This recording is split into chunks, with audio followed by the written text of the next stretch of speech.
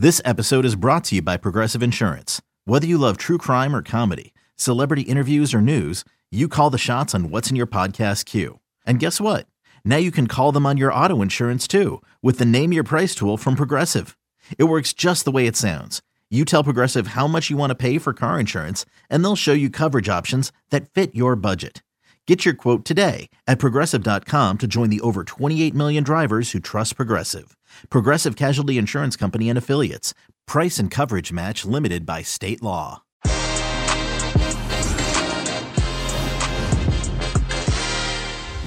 Welcome everybody to Que Golazo. That's right, Jonathan Johnson here, filling in for Luis Miguel Echegaray this Tuesday. James Benge, hopefully Mike Lahoud and I will be picking through Liverpool against Manchester United, Inter Milan versus AC Milan, and lots more. Que Golazo begins right now.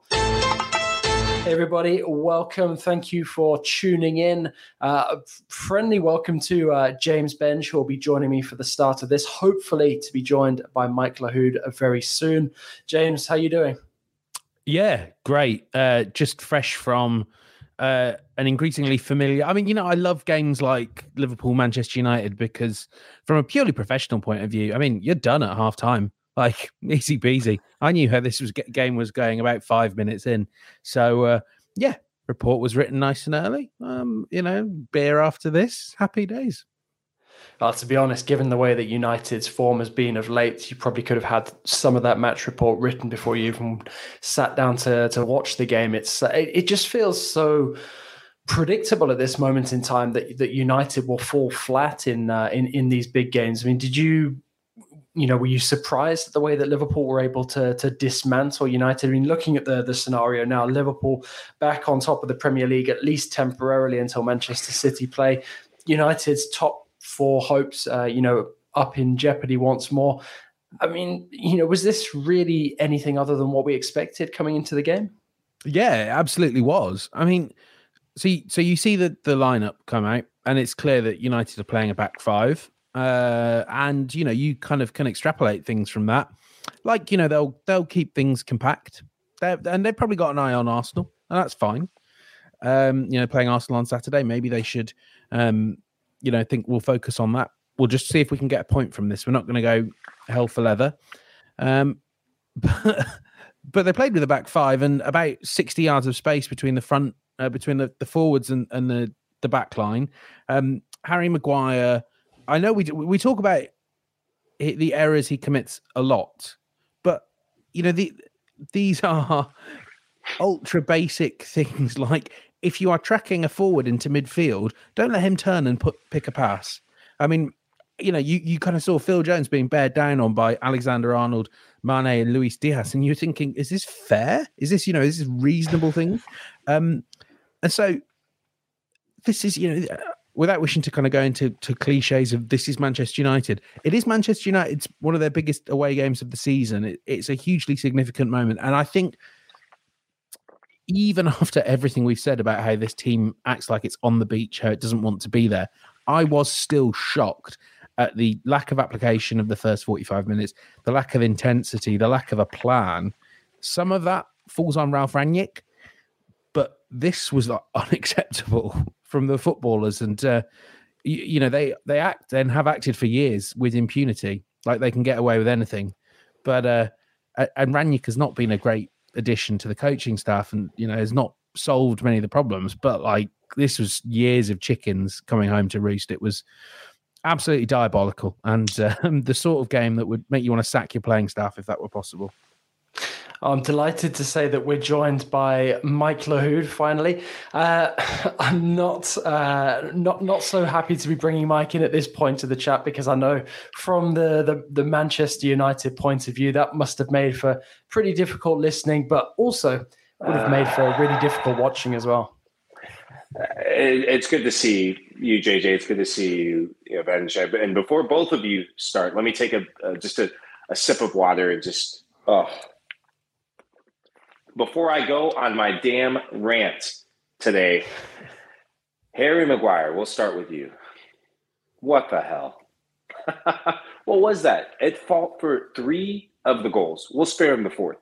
at fault for 3 of the goals, all 3 goals before the 4th, landing because he doesn't track his runner. The first goal, he doesn't even go with Mane.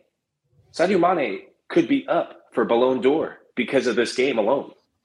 Just shambles FC. That's Shambles United. I wish it was FC. Shambles United. It was as a United fan, it's just so hard to watch. And I agree with Benj, what you said about just lifeless, listless, always going to be a difficult game. But to go into Anfield and play a 3-4-3 for one of the first times we've seen in a long time, I didn't agree with that. I just thought Phil Jones coming into the game like that, always going to be difficult. And it just washes away any hype, any half belief that this team built in that thrilling victory against Norwich. I know it's Norwich, but you still have to beat who's in front of you. And it's just, and this photo sums it up. Harry Maguire, it gets worse and worse and worse. He needs the England camp to come sooner rather than later because he seems to show up for England, just not for Manchester United. Well, before we get deeper into the Manchester United chat, obviously all credit to Liverpool, still had to go out there, get the result, did so, minimal fuss, and a lovely touch as well from the fans. Since we last did the podcast, Cristiano Ronaldo and his family, had some dreadful, tragic news. And I think that the football community came together as it does so well at times like these, their behavior was very touching, and in very good taste, I feel, at Anfield with the tribute in the 7th minute to the Portuguese superstar and his family at this desperately sad time. And overall, I think as well, Liverpool it kind of felt like they could have rubbed more salt into the United wounds if they wanted to, yet they didn't. I wouldn't say that they exactly, had themselves on a leash, but it was almost like, they didn't quite want to necessarily go for the jugular, even though, 4-0 is a massively heavy final score. I wanted the jugular, 4-0, Liverpool, Manchester United. That's salt in the wounds. As a United fan, that is, oof. The fact that it wasn't 10, I'm grateful for. But 4-0 in the Premier League, ouch. You could tell when it got to 4 that they suddenly clicked again because they thought, actually, we could do them 5-0 home and away here. And that was certainly, there was a few minutes when Salah had scored the 4th, which I hated because you'd had all of the starting front three had scored one and assisted another, and Salah ruined the satisfaction of that. But for a minute they were thinking, yeah, no, actually we'd quite like 5 at home and 5 away. But I do agree with you, JJ, that there was certainly a moment early in the second half, and you could see like Van Dijk getting absolute pelters from Klopp, where they needed to switch on. But I just think part of that was that they didn't quite know how to process this sort of game. It was too easy for them. This is more like kind of how you see it sometimes, don't you, when like City are often quite guilty of this, of like 2-0 up against a good team, an average team, sorry, and they just make it a bit more difficult for themselves. And that felt like what Liverpool were doing. But then, Mane's excellent goal and they were cruising again. And I hear that, but this Manchester United team, just the display today, it was like watching The Walking Wounded. And in some ways, I wonder if the Liverpool players felt sorry for them. And when you're on the field and you're seeing a team just wilt like United did, there comes that decision and that fine line that you walk of, all right, ref, just blow the whistle. Let's move on to the next match.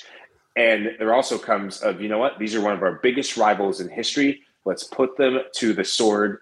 And that 4th goal, seeing it 4-0, that sends a message to the rest of the Premier League, most importantly, Manchester City, that, hey, this title race is going to go down to the wire. I said it before on Que Golazo. I'll say it again. When Liverpool put in this sort of performance against Leeds United and beat them, I believe it was 6-0 at home, that was a championship level performance. That's what champions do, is when they smell blood in the water, they make you pay. And they just have the audacity in big games to say, you know what, there's another gear we can go to. We're in third gear. We could take it to fourth or fifth. And this Liverpool team is one of the scariest teams in the world right now. So we should also say that you mentioned going up that level and getting those goals. They've now got a +9 goal difference advantage on Man City. Obviously, we know City can cut into that quite swiftly if they find the right opponent. But functionally, that's another point. They're obviously 2 points ahead, and we don't know. Who knows how this season will end and what will decide it. But basically, tonight they've earned themselves what may as well be an extra point. Well, I love the point you made there. And sorry to interrupt, JJ, but could that draw against Manchester City? Could that be the result that pips the title and puts the pressure? Because that draw puts the pressure all on Manchester City. City's been in front for most of the entire season, doing it without a center forward. But all it takes is for one slip up. Injuries to Kevin De Bruyne, injuries to Kyle Walker. All it takes is for one slip up now where that draw looks like 3 points instead of one. In a game where they didn't play their best, in a game where City probably should have won. And I think, could we be talking about that at the end of the season? Oh, I'm going to turn the order around. I'm going to go to Mike first and then to James. I mean, do you think that part of the result here is caused by the fact that Liverpool still have something to play for? They have their European season as well as fighting for the title race, whereas United, there is very little that would motivate them to continue performing. Left to play for this campaign. I think that, yes, Liverpool have so much to play for, but starting with United, they're a team in disarray. And when your leading goal scorer has a personal issue, a family issue like that, and just gut-wrenching whenever you lose a loved one, especially just one of your children, that's just gut-wrenching. That affects the player. That affects the entire camp. It affects the entire locker room. It affects the manager. As a manager, now you're going in. Those are goals you don't have. And as teammates, it weighs on you because as teammates, you have kids. It weighs on you in the midst of a really difficult season to begin with, let alone you're going up against your arch rivals in Liverpool. And for Liverpool, they are a team that they're playing with a point to prove. So much has been said about this is Manchester City's season. Can they do the unthinkable and go and win that Champions League, the coveted Champions League? Can they do this? And Liverpool, they've had such a swift turnaround. And this is a Liverpool team that sustained a lot of injuries last year.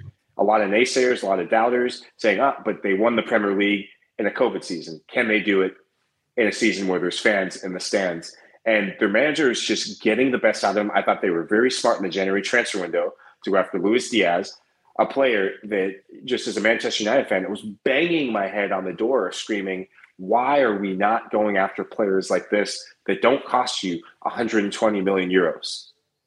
Liverpool have been smart in the transfer window to add depth, and they did that with Diego Jota, another January transfer window signing. They're using the market to just intelligently in summer and in the January transfer window, and it's making all the difference. It's yielding good fruit.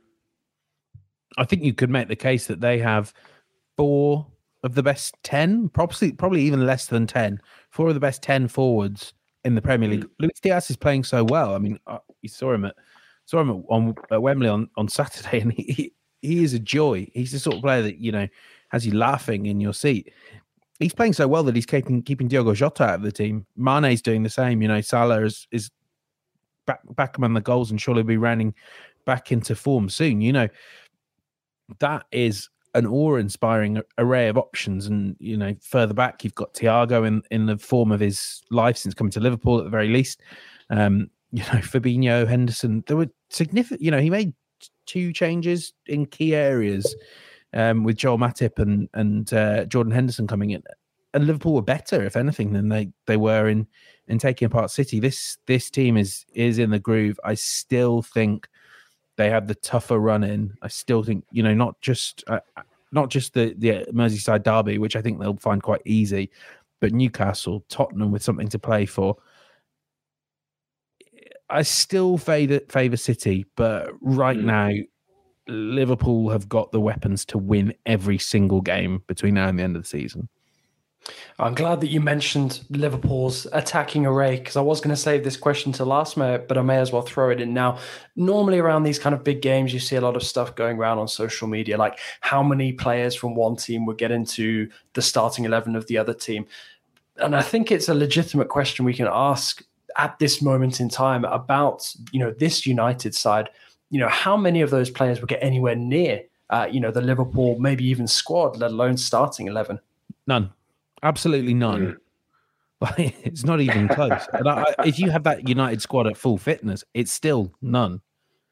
And I think we can take maybe 3 or 4 that kind of like get off the two or three that get off the bench. Like Bruno Fernandes is just really fallen off a cliff. I have to say, I think he's been quite poor this season, even though the numbers look good. I think it's a lot. There's a lot of wasted possessions that come in creating those numbers. That midfield. I was thinking this. I'm sure JJ, you'll have your views on Paul Pogba as well. But when he came off, and I feel like maybe that's the last we'll see of Paul Pogba in a Manchester United shirt, and it was him being subbed off, having spent 10 minutes next to Nemanja Matic, who wants to go but should have gone years ago and probably shouldn't have been signed in the first place because he was too old and signed just for Jose Mourinho. And I just thought, have we ever seen Paul Pogba put in a position to play like the Paul Pogba we saw at Juventus, like the Paul Pogba we sometimes see with France? Has he ever? And his career is now like, he's looking at his post-prime years coming around the bend soon. And I don't think we've ever, in a Manchester United shirt, seen a run of games where Pogba has been put in a position to be his best self. He's not blameless, but like for me, most of the blame goes to United. And I know I veered off track there, but he's another that you would think, and certainly a few years ago, Klopp would have surely been dying for a player like Pogba, but probably doesn't get in their squad now. Well, I want to address the Paul Pogba scenario and situation. It's player and club alike that are at fault for this. I think of the distraction of the contract situation. Will he sign? Won't he sign? And Ole was getting some of the best out of Paul Pogba that any manager has gotten from him for a stretch.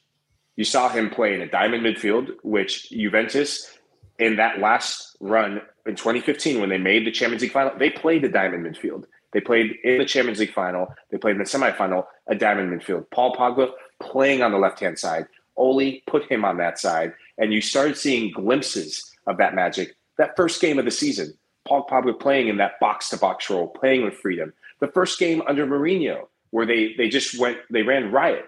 You saw Paul Pogba, the flashes of Paul Pogba. Paul Pogba's biggest out is the French national team. At the end of the day, he's a World Cup champion, and he can save himself for the World Cup. He's going to be in Deschamps' plans no matter what. And now, has he earned it this year? Absolutely not. Because of injuries, because of form, because his mind is somewhere else, because of pending contract stuff. I think Paul Pogba is still a world-class player. I think a world-class player is in there. But sometimes you just have to cut your losses as players and club. I think this Paul Pogba scenario is dragged on way too long. I think if you were going to cut your losses, last season would have been the best possible time. You came in second place. You squeezed out just about every bit you're going to get out of a player like that with everything that's gone on at Manchester United, and then you move on. Now, regarding the question at hand of which players make the bench, oh, man, how do you say hell no in different languages? Spanish, French, JJ, you can help with French. I think across the board, it's just hell no. They couldn't even, players would be struggling to make the 18 for Liverpool in their current form. Now, these United players in form, these United players on any given day, Bruno Fernandes definitely, I think, would make it in form. He's a player that gives you something different. But since Cristiano Ronaldo has come to Manchester United, Bruno Fernandes seems a shadow of himself. There's a correlation there. When Ronaldo hasn't played, Bruno Fernandes is a goal-scoring midfielder that shows up because the focus of the team isn't get the ball to Cristiano at all costs. A Cristiano Ronaldo that's scoring goals and making things happen for himself is a limited Bruno Fernandes. Yeah, that's there's some really good points from both of you. I do agree with Mike regarding Pogba. And it feels really frustrating because it's almost like you knew that this was going to be the outcome with Pogba way, before this point in the season. I mean, even before the winter transfer window, I think we all knew that Pogba was almost certainly going to be leaving United at the end of the season at the very latest. So, now we've got to look at the task at hand, at the risk of turning this into just a chat all about Manchester United and their problems. Erik ten Hag, obviously we're still waiting for official confirmation, but he is going to be at some point the new manager of Manchester United. That's what we're waiting for to happen.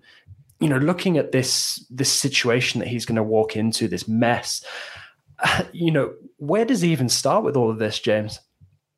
Go to RB Leipzig.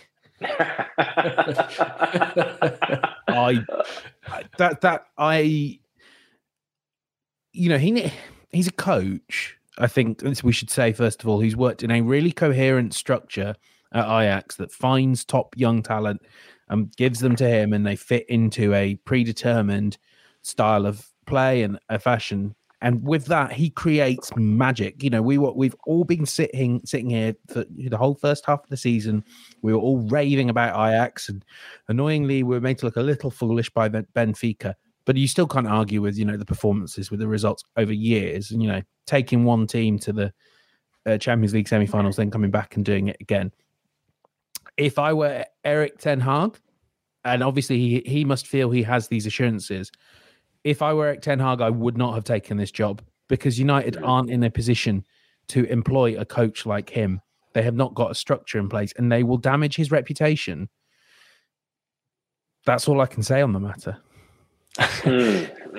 Michael Hood, are you going to be bringing Edwin van der Sar with you if you're Erik ten Hag? Oh, man. Van der Sar, Frankie de Jong, call the band back together. Everyone except Overmars. We won't even go near that situation. But, Benj, you and I don't agree on quite a few things. The clubs we support, what we have for breakfast. Is it tomatoes or tomatoes? A Birmingham accent. We do agree on our style. I love your shirt. Another class James Benz shirt, by the way. I agree with you on this. I'd said this before. Right manager, wrong time for Manchester United. The club's in chaos. The first order of business, now that it looks like he's most likely going to take this job, you have to address the chaos. You have to address the Cristiano Ronaldo situation. If you have to decide ahead of time and make that known to club and player, does he stay? Is he in your plans? Is he not? There's already rumors coming out that he's addressed that, saying Cristiano Ronaldo is not in my plans. I think because of that, you're seeing a cameo performance from Ronaldo to bid for his next contract, potentially, in what we saw in the Norwich game, scoring a hat trick. Cristiano Ronaldo is chasing the record books. He's one amazing player, a player who has defied the goal scoring charts and just incredible. But I just think he's a player who wasn't really ever in Manchester United's plans, and it was a forced move, and you're seeing the domino effect. You have to decide on how quickly you're going to get Paul, but not if, how quickly you're going to get Paul Pogba out of Manchester. Those two players have to be addressed. You also have to take care of the Marcus Rashford situation. Marcus Rashford looks a shadow of himself. He looks a player that has lost a ton of confidence, if not all confidence. He's not really running in beyond. When he checks, he's kind of checking, but doesn't really want the ball. And I saw flashes of that in some of the recent games coming off the bench. And it might be time for Marcus Rashford to either find greener pastures elsewhere. I never thought I'd be saying that after that PSG knockout round penalty kick that sent him through, where Marcus Rashford was being dubbed world-class, and rightfully so at that time. I think those three players, you start with that. And of course, number one on the list outside of Ronaldo, you have to address the Harry Maguire situation. For the love of God and whatever it is everyone else believes in, if Harry Maguire is captaining Manchester United again next year, oh boy, I'll be doing more than ranting on the Kay Galasso show. You don't want to see that side of me. This water bottle is going to be filled with adult water. Well, I'm intrigued, but this is just one part of a big midweek slate of games. So let's have a quick look ahead to Wednesday's clashes, and we've touched on Manchester City already. So let's start with them against Brighton. James Benge, what are you expecting from this game? More of the same from City, or are you expecting them to run up a cricket score and try to eat into the goal difference you spoke about that Liverpool are sitting on right now? I don't think this will be the game to score lots of goals. I think you'll be pleased if you get a win here. And I'm sure City will, but this is going to be tough. We saw against Spurs last week that Brighton are really coming into their own. They're a hard team to score against. They don't give up lots of chances. They keep the ball well. Their real issue is they don't always take the chances they make, but they have done in the last few weeks. So I would take very little for granted here. City will probably get the job done, but this is going to be a tough one. And it's one where they might drop points. And I love this slate of weekends, and I love this time of year in the English Premier League because now you're playing for things that matter. And this year, what makes it so different from previous years is there's battles at the top, and there's battles in the relegation zone, and there's battles for Europe. It's just one of the most competitive years in Premier League history. Keep an eye on that Chelsea-Arsenal match as well. Yes, there's a lot at stake with this title run-in, and I agree with you, Benj, that City, they're going to have to earn this one against Brighton. And I think they'll be up to task. Brighton's going to make it very hard. They have Neil Maupay to come off the bench. He's lost form a bit, but he's a player that all it takes is a half a chance. I've been a big Trossard fan. I think whether you play him as attacking mid, I think a big team's going to come for him. If not this summer, next year, most likely. But keep an eye on those first two matches in the lineup. Chelsea-Arsenal. Oh, boy. Those Gunner fans, you Gooners, oh baby, you were spared your blushes because of one Tottenham decided to get very Spursy at the weekend. It's just, I think it's going to go down to the wire at the top. It's going to go down the wire for fourth place, and of course go down the wire in the relegation battle. Well, I'll hand over the final say on Chelsea-Arsenal to James Benge. Yeah, I mean, Arsenal pretty much need a miracle. The possibility that Takehiro Tomiyasu might be back, it would help. Certainly they look like they lack a bit of balance at fullback, but without Partey and without Tierney, this team is a shadow of itself. Mikel Arteta is just coming up with ever more complicated ways to try and get back to something that works. I mean, they have to get something. A point really would be a massive boost, but I can't see it. All right. Well, Jonathan Johnson here with James Benge and Mike Lahoud. We're going to take a quick break here on Que Golazo, and we'll be right back with you. Robert Half research indicates 9 out of 10 hiring managers are having difficulty hiring. If you have open roles, chances are you're feeling this too. That's why you need Robert Half. Our specialized recruiting professionals engage with our proprietary AI to connect businesses of all sizes with highly skilled talent in finance and accounting, technology, marketing and creative, legal, and administrative and customer support. At Robert Half, we know talent. Visit roberthalf.com today. Okay, picture this. It's Friday afternoon when a thought hits you. I can spend another weekend doing the same old whatever, or I can hop into my all-new Hyundai Santa Fe and hit the road.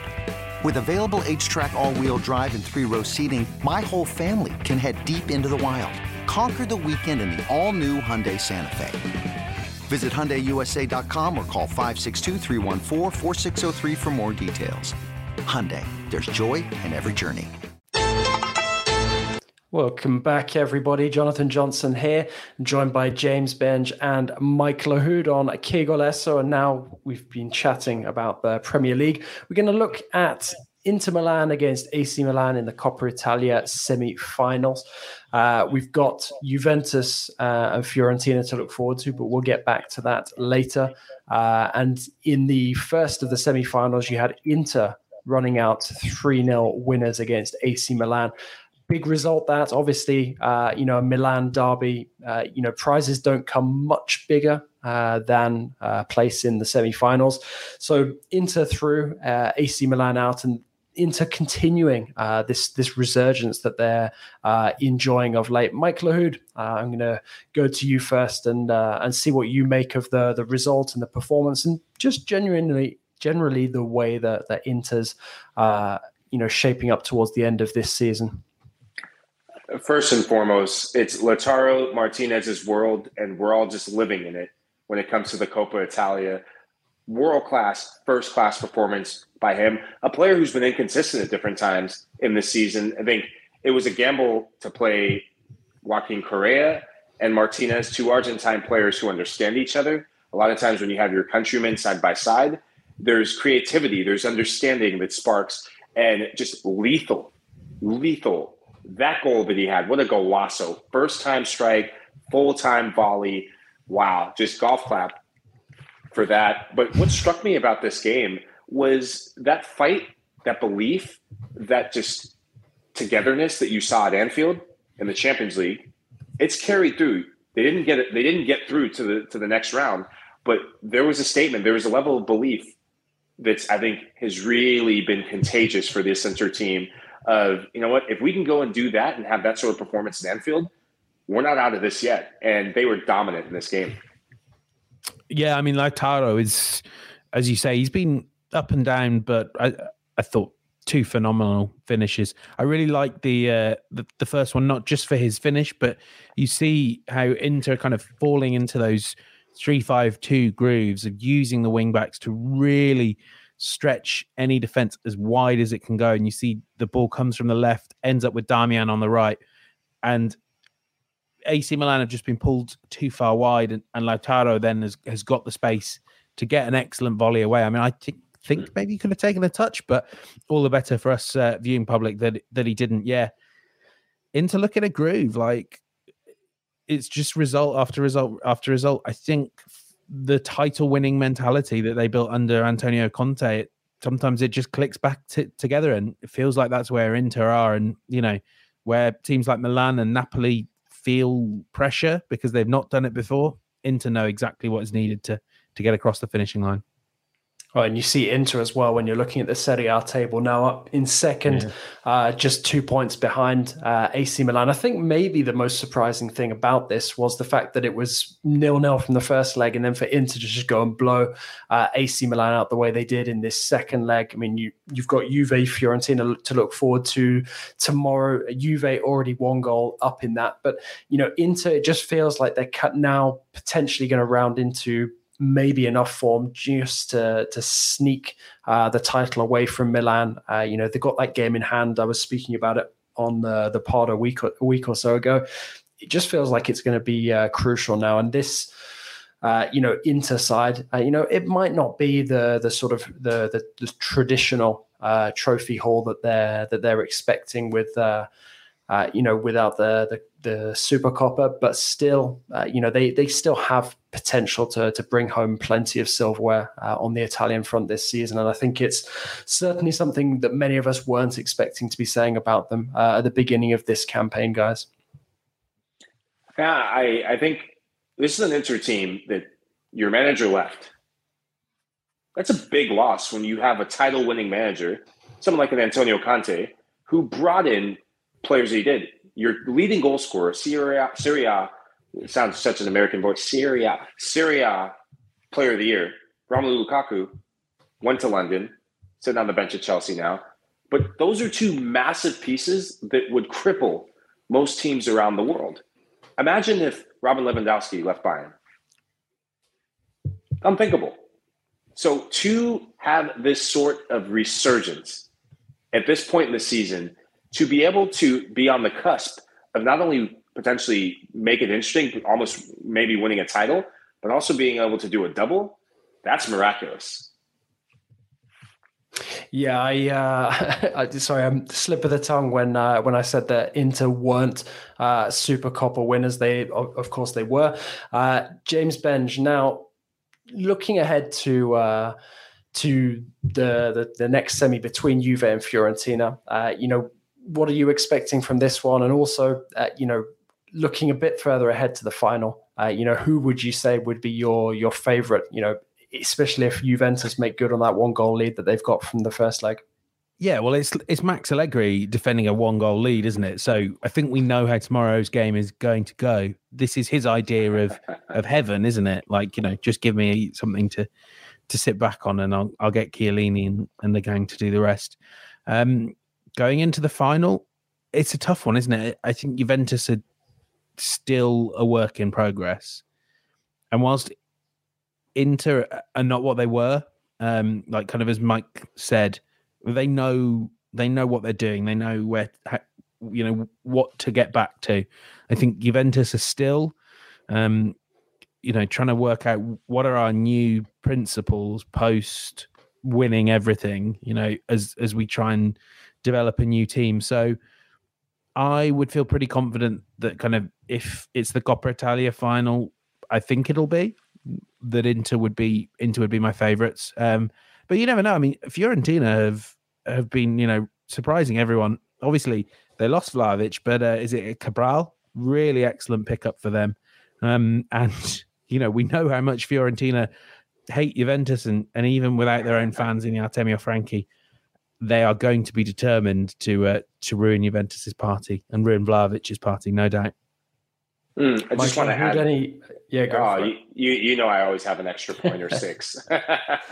Must be the coffee. Just to add, what a final that would be should Juve get through. I expect Juventus to get through, but Max Allegri, this could be something to salvage for his first season back at Juventus. And Allegri's a savvy enough manager that once Juve get in the final, he'll have something. He'll look to be the disruptor for Inter Milan.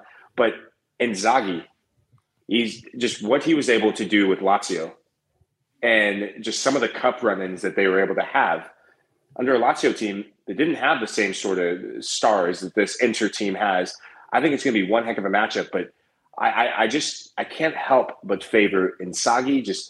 He's able to just get more out of players and just get them back to resurgent form than I think maybe Max Allegri might be able to. It's been a topsy-turvy sort of season for Juve. Just when you think they're about to get going, something happens. And, man, this is why you play the games. But for this to be happening in Serie A, where now there's excitement in the cup run-in and there's excitement in the league run-in, this is why I just can't stop using the word resurgence. There's a resurgence in Italian football again, and I love it. Well, we're not quite at the moment whether they're going to be deciding the silverware just yet, but some potential silverware up for grabs this week is in Ligue 1, where PSG finally look like they're about to clinch a record-equaling 10th title. They beat Marseille over the weekend in Le Classique, and now they've got Angers in midweek and Lens coming up at the weekend. We'll see if they're able to clinch the title in either of those two games. They'd be without Neymar and Messi if they do manage to do it on Wednesday against Angers, but I'm not going to get your guys' thoughts on the match. There's a potential bit of controversy brewing in France about whether PSG or not end up putting the star above the badge on the shirt. Quite trivial to some, but also when there's so much debate surrounding PSG and how seriously they take domestic competition, many feel like it's a bit disrespectful towards French football that they wouldn't do the same as Saint-Etienne. And I'm actually just wondering what you guys would make of that. Do you think it's something that, the PSG should be doing, or, is it each to their own? Because there is some talk about maybe the fact that I have the star sort of inserted on the sleeve into the league badge. But, there are many feeling they should do it the traditional way, sort of like when a club wins a European title or when they win 10 domestic titles, that they have that star inserted above the badge. So I was just wondering, James Benz, your thoughts on that? I think all the star stuff is complete nonsense. I think it works in Serie A, doesn't it? Because there's like a clearly defined 10 titles. You put a 10 Scudetti, you put the star above your badge. Kind of in the rest of the world, you kind of see any old nonsense goes. I seem to remember Manchester United, like in the early 2000s, when they had, or at some stage, put one star above their badge, and Liverpool just responded by putting 3 above it. I think the PSG, having that star would sort of serve to emphasize that. Like, for me, it would serve to emphasize that the defining project of this club, winning the Champions League, has not happened yet. And, who knows when it will happen, if ever. Hate to break it to you, JJ. Like, it's just, I think you could have 5 stars if you want, have 10, have none. It's. Shout out to Rafa Cardenas for your comment of PSG should put a barrel of oil on their shirts. But I think when I think of this, I think you have to respect tradition. You have to respect football. Yes, your prized possession is the UEFA Champions League, but don't belittle winning a league title. You're in France. You can't help but play your opponents. You have to play in Ligue 1. That's the league you belong to. Now, should anything change, you can maybe go to FIFA or UEFA and petition if you want to, have more respect around the league that you play for, and petition to go to the La Liga and whatnot. You can't do that. I think you have to honor. I think it's just respect for football, respect for the rest of the league, because at any given moment, the tide will turn, and the tide can turn. It happens to every team. We look at the Premier League teams. We look at even Barcelona. They went through a dip in the mid-90s after win the European Cup, and then they went through kind of the forgotten age. I think respect the game and do the honorable thing. Put the star. Different leagues do different things, but a 10th title, that's amazing. Is it like a defined tradition, JJ? Because I mean, as you say, like if they're matching Saint Etienne's record, I guess Saint Etienne are the only one who've done well enough to get there. I'm glad you brought that up, because you've got Saint Etienne who've got the star above their badge for the league, and then you've got Marseille, PSG's bitter rivals, who have the star but for the Champions League, which they really shouldn't have. Let's be honest. the only PSG are playing a barrel of oil. Maybe Marseille need to have a syringe. Oh, come on. I mean, this is another part of the debate. Would PSG be more willing to put the star on if they had won the Champions League, say back in 2020? And I guess the only way that we'll find out is depending on which one of however many kits PSG decide to have next season actually has a star featured on the front of it, and whether PSG or not actually win the Champions League in the next couple of years and then face that dilemma themselves. So we'll move on from the PSG badge chat to one of our final topics of the evening, and that's Fulham, everybody's favorite yo-yo team, clinching promotion back to the Premier League. Alexander Mitrovic has been filling his boots again this season. So the win over Preston, that sees Fulham, the Cottagers, confirmed back to the Premier League, which means that everybody will definitely have that on their away days list for next season, because we know that Craven Cottage is one of the favourite venues for the getting a swimming pool own as James well. Bench. They're getting a swimming pool by the Thames. It's like they're just completely leaning into let's be the best away day in all of football. Like Mike, we're going to have to get you out to Craven Cottage. It is the loveliest ground I'm for it. Ever go to. Sadly, I feel like we might need to do it quickly if you want to see top tier football. It's hard to know because, like, Marco Silva's done a fantastic job, and getting Mitrovic, to nearly a 40-goal season or a 40-goal season. I think it is 40 now.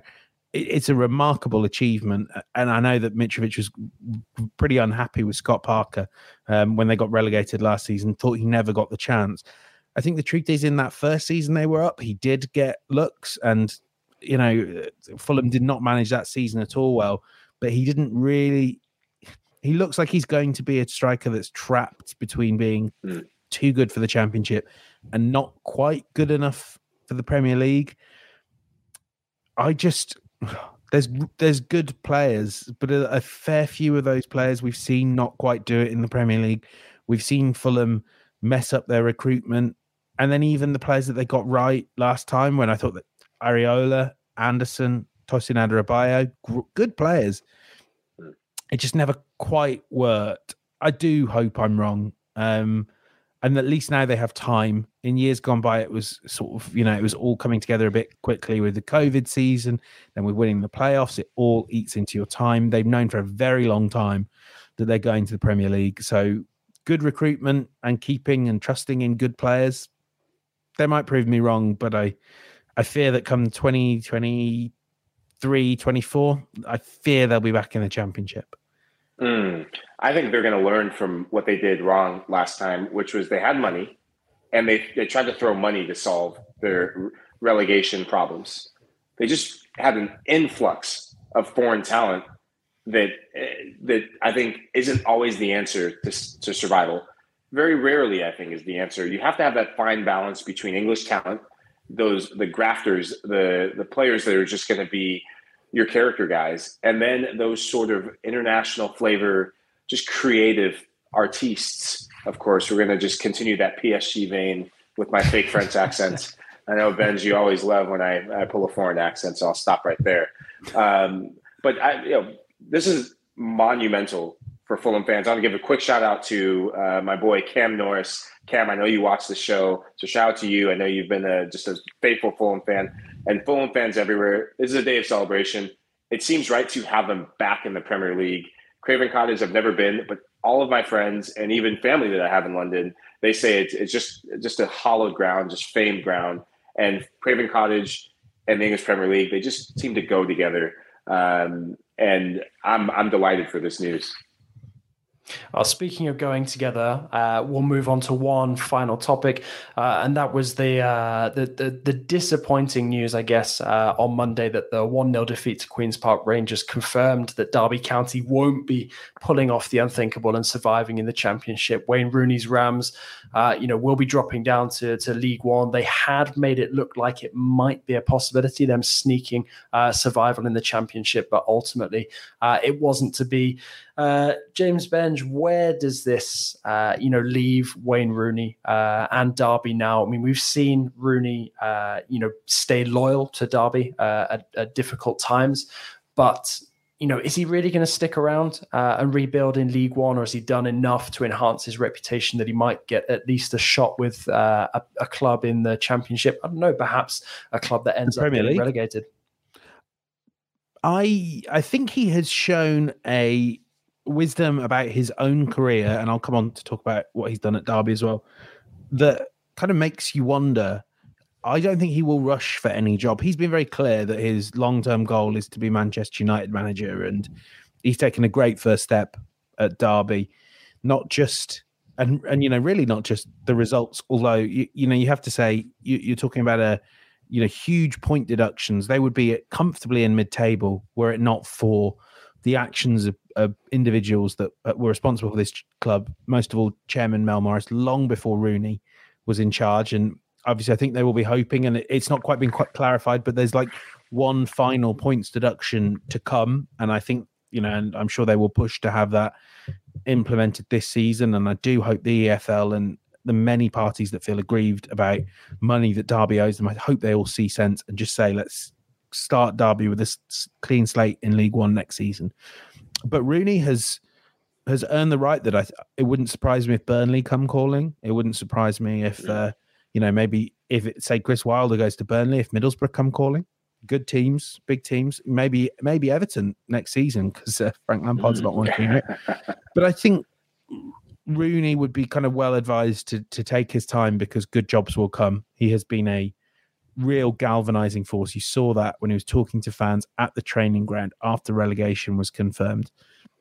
I don't think all of us saw great management potential in him. It's hard when you're such a natural talent, but he's proved us all wrong. And despite getting relegated, I think his reputation has been hugely enhanced by a magnificent job, real grace under pressure by Rooney. And I'm certain he will have his pick of jobs very soon. I'm glad you said Everton because that's a team that I'm keeping my eyes on depending on how they finish the Premier League season. And if Everton stay up, they can thank Ralphie Braniak and the entire Manchester United team for being the spark to their Premier League survival hopes. So Evertonians, just helped you out there. If they don't, I would go after Wayne Rooney. Just the character that he showed to stay with the job and to just leave it this long with so much disarray and potential distractions going on in the background. It says a lot about the type of manager he could be and potentially could be. But at the same time, I'm not sure he's ready for a Premier League job just yet. I'd like to see him have a full season with support, with funding, with backing, and getting the players that he wants. And then if he's able to push for a playoff spot, he's able to push for promotion, then I think he'll be ready to do the business in the Premier League. Well, that just about brings us to the end of our topics. So I'll go around one more time just for final thoughts from both of you before we say goodbye. So start with James. Yeah, I mean, still can't just cannot get over how funny Manchester United are. I see that Mo Salah is now talking about how easy they make it for him to play football. So well done, Man United. It's been a great laugh. Man, I see that comment. I agree with that comment. And now because of you, Benj, I can't wait for the Chelsea-Arsenal match. Come on, Chelsea. Come on, Chelsea. 6-0 to the Blues. Now, I agree with you. That statement is very true. Now, I agree with you. And it was hard to watch Manchester United today. As a Manchester United fan, sad to say, it felt like a matter of time. I was hoping they'd put up more of a fight than 4 minutes and potentially 53 seconds. But for Liverpool, seeing them just take it to another level, never thought I'd say this, but this makes the title run-in that much more engaging, that much more entertaining. And I just cannot believe that we are talking about Liverpool in this way with how they started the season, especially compared to how Manchester City started the season, just widening that gap. And you can only play the teams in front of you, and there's just an element about history to be made. But let's shift a tiny bit past the Premier League.